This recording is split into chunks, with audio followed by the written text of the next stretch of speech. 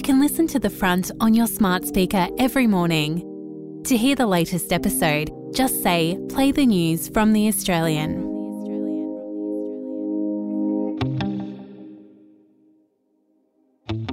From The Australian, here's what's on the front. I'm Kristen Amiot. It's Monday, February 19. Prime Minister Anthony Albanese has blamed Russian President Vladimir Putin for the death of Alexei Navalny, saying he was shocked and saddened to hear of the dissident's death. Navalny was Putin's most vocal opponent and died in a Russian prison on Friday after more than 2 years in custody. The Defence Force will get some new toys as the government scrambles to show it's taking the threat posed by China seriously. A Navy restructure will see a fleet of small, well-armed warships added to the mix, while the number of troubled Hunter-class frigates will be slashed from 9 to 6. Those stories are live right now at theaustralian.com.au. Are the boats back? That's the question likely being asked by Labor ministers after 2 groups of asylum seekers were discovered in a remote town on the West Australian coast. In today's episode, what a return to the bad old days of border security could mean for the government.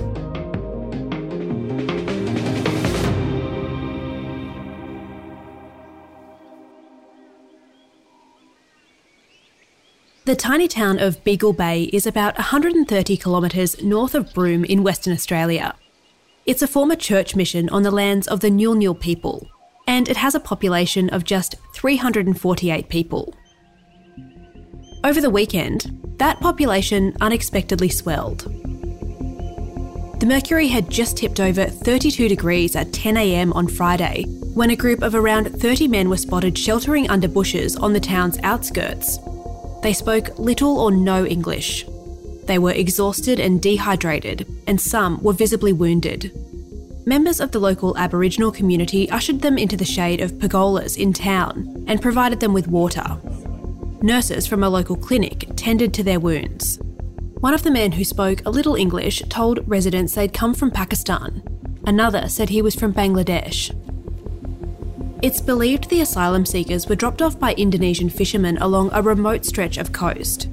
From there, they waded through croc-infested waters, scrambling over mangroves that tore at their clothes and skin. Border Force officials arrived at midday, and the men were suddenly reluctant to share any more of their stories. So it's not known exactly how they came to be in Beagle Bay, or if all of their fellow travellers made it. That afternoon, the group was transported to Broome, where Border Force officials say they were processed.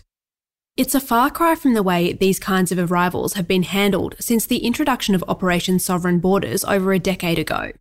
It's led by the Australian military, and its goal is to deter people smugglers. Here's Scott Morrison, who was Immigration Minister in 2013 when the program began.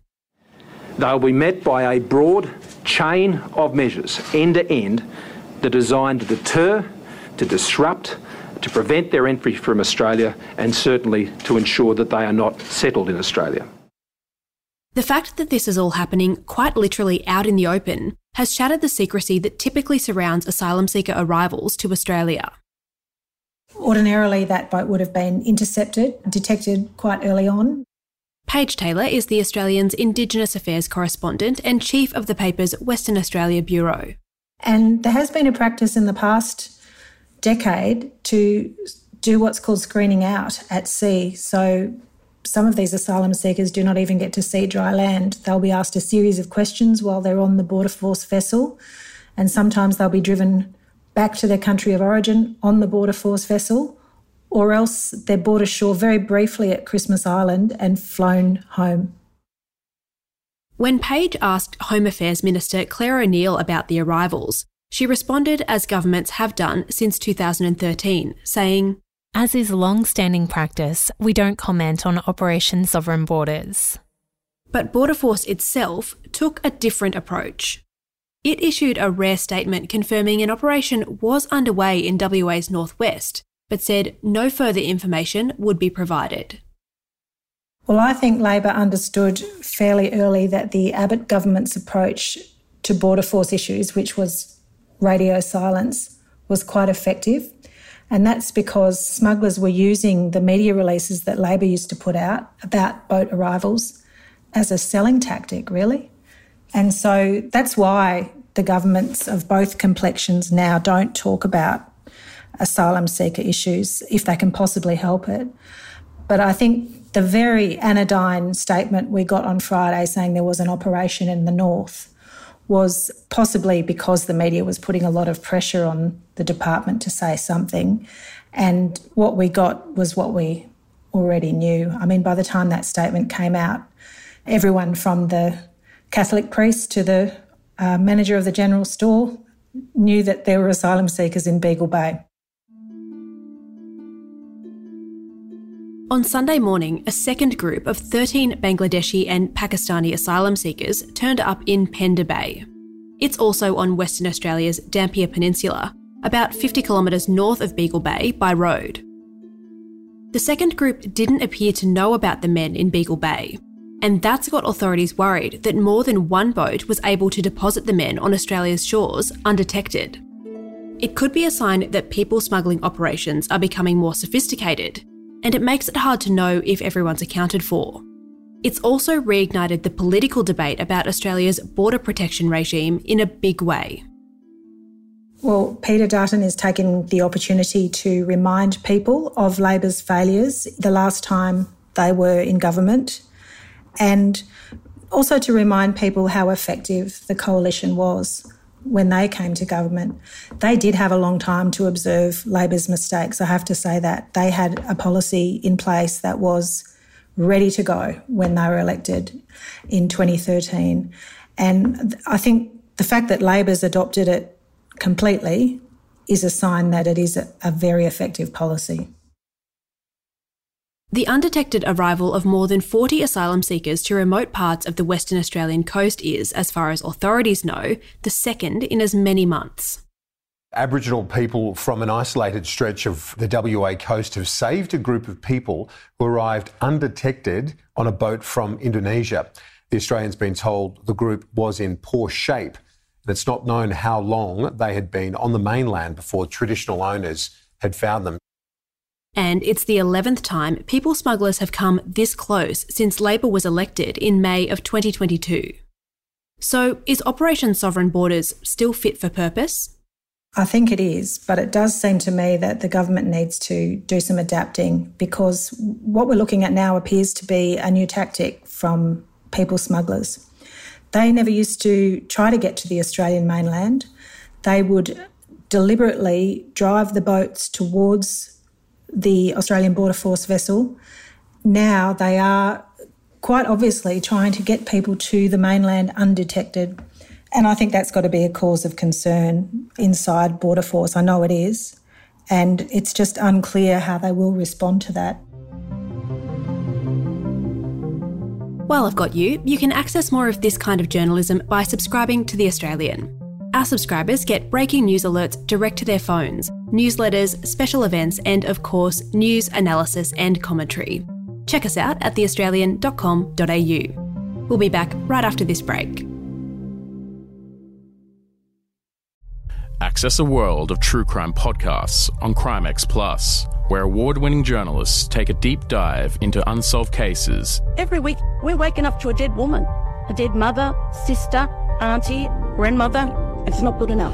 From the team that brought you The Teacher's Pet, Shadow of Doubt, and Dying Rose, unlock early, ad-free and bonus content from brand new series and flagship shows such as I Catch Killers with Gary Jubelin. One was shot in the mouth and I thought he was dead. Another one had been shot with a shotgun and I got the overspray. Search for CrimeX Plus on Apple Podcasts to start digging deep into the world of true crime.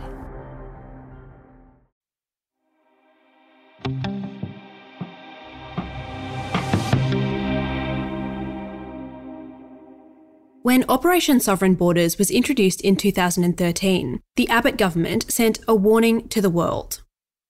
If you come to Australia illegally by boat, there is no way you will ever make Australia home. The strict no visa rules meant asylum seekers who decided to roll the dice were quietly whisked away to detention centres on Nauru and Christmas Island. Some who'd fled persecution in countries like Myanmar and Iran were granted bridging visas, but not citizenship. This allowed them to live freely in communities around Australia, but they were effectively stateless. A tiny minority of those people exploited their newfound freedom, committing violent crimes like rape and assault. While they served time in prison for their crimes, the government cancelled their visas, and then, unable to send them home or elsewhere, they detained them indefinitely under a policy introduced by the Howard government. Then, in November, this happened. The federal government has announced in the last hour that 80 people have been released from indefinite immigration detention. It comes after last week's High Court ruling that they were being kept unlawfully. Some of the detainees released into the community allegedly reoffended. It was a political firestorm for the government, which rushed legislation through Parliament in response to public outcry and criticism from the opposition. Before the break, we were talking about Parliament needing to pass new laws to deal properly with those released from detention. And while we've been talking, Parliament have done just that. Opposition leader Peter Dutton has linked the detainee disaster to the situation in Western Australia, saying it's yet more evidence that Labor isn't up to the task when it comes to border security.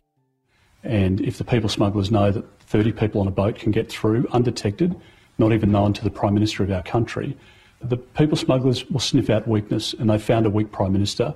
They found a weak Minister. They know that the Labor Party doesn't believe in Operation Sovereign Borders. Here's Paige Taylor again. When John Howard was the Prime Minister, there was a very hard line adopted, and that was turnbacks.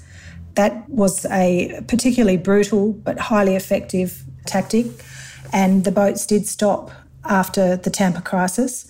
And Labor came into power in 2008 wanting to adopt a more humane approach, which turned out to be a disaster. By the end of 2008, boats were coming thick and fast, and that kept going right through till 2013. And the reason I say disaster is because 1,200 people that we know of drowned, including children. People were getting put on boats that were not seaworthy.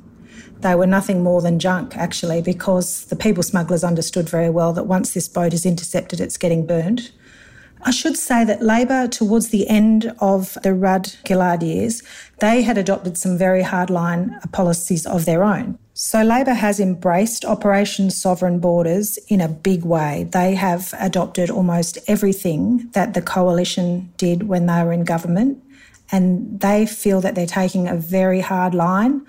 But I think the perception remains from that period, 2008 to 2013, that Labor is soft on borders. The legal headache is continuing for the government too. In November, an Iranian citizen known as ASF-17 because his identity has been suppressed, argued in the federal court that his detention is unlawful. The thing is, the High Court decision found that non-citizens could only continue to be held in detention if they can feasibly be deported in the near future. But the government says ASF-17 isn't cooperating with efforts to remove him from Australia, so they're within their rights to keep him where he is. ASF-17 fears he'll face persecution for his sexuality, ethnicity and political beliefs if he's sent back to Iran. A federal court judge has already said November's ruling by the High Court doesn't apply here. And now Attorney General Mark Dreyfus wants the High Court to confirm it. If that bid's unsuccessful, more so-called unlawful non-citizens could be released. When that decision came, the government obviously wasn't ready for it in a way that people expected they should have been. And then these two asylum boats break through. That, in people's minds, it's a problem for the government. These are tough policies, but it's going to take a long time for them to, I think, live down what happened when they decided to take a softer approach. And there are serious concerns that the government will be in a lot of trouble with its policy on asylum seekers and immigration detainees if High Court decisions continue to go against it. Paige Taylor is the Australian's Indigenous Affairs correspondent and WA Bureau Chief. You can read that story as well as all the nation's best news, sport and politics right now at theaustralian.com.au.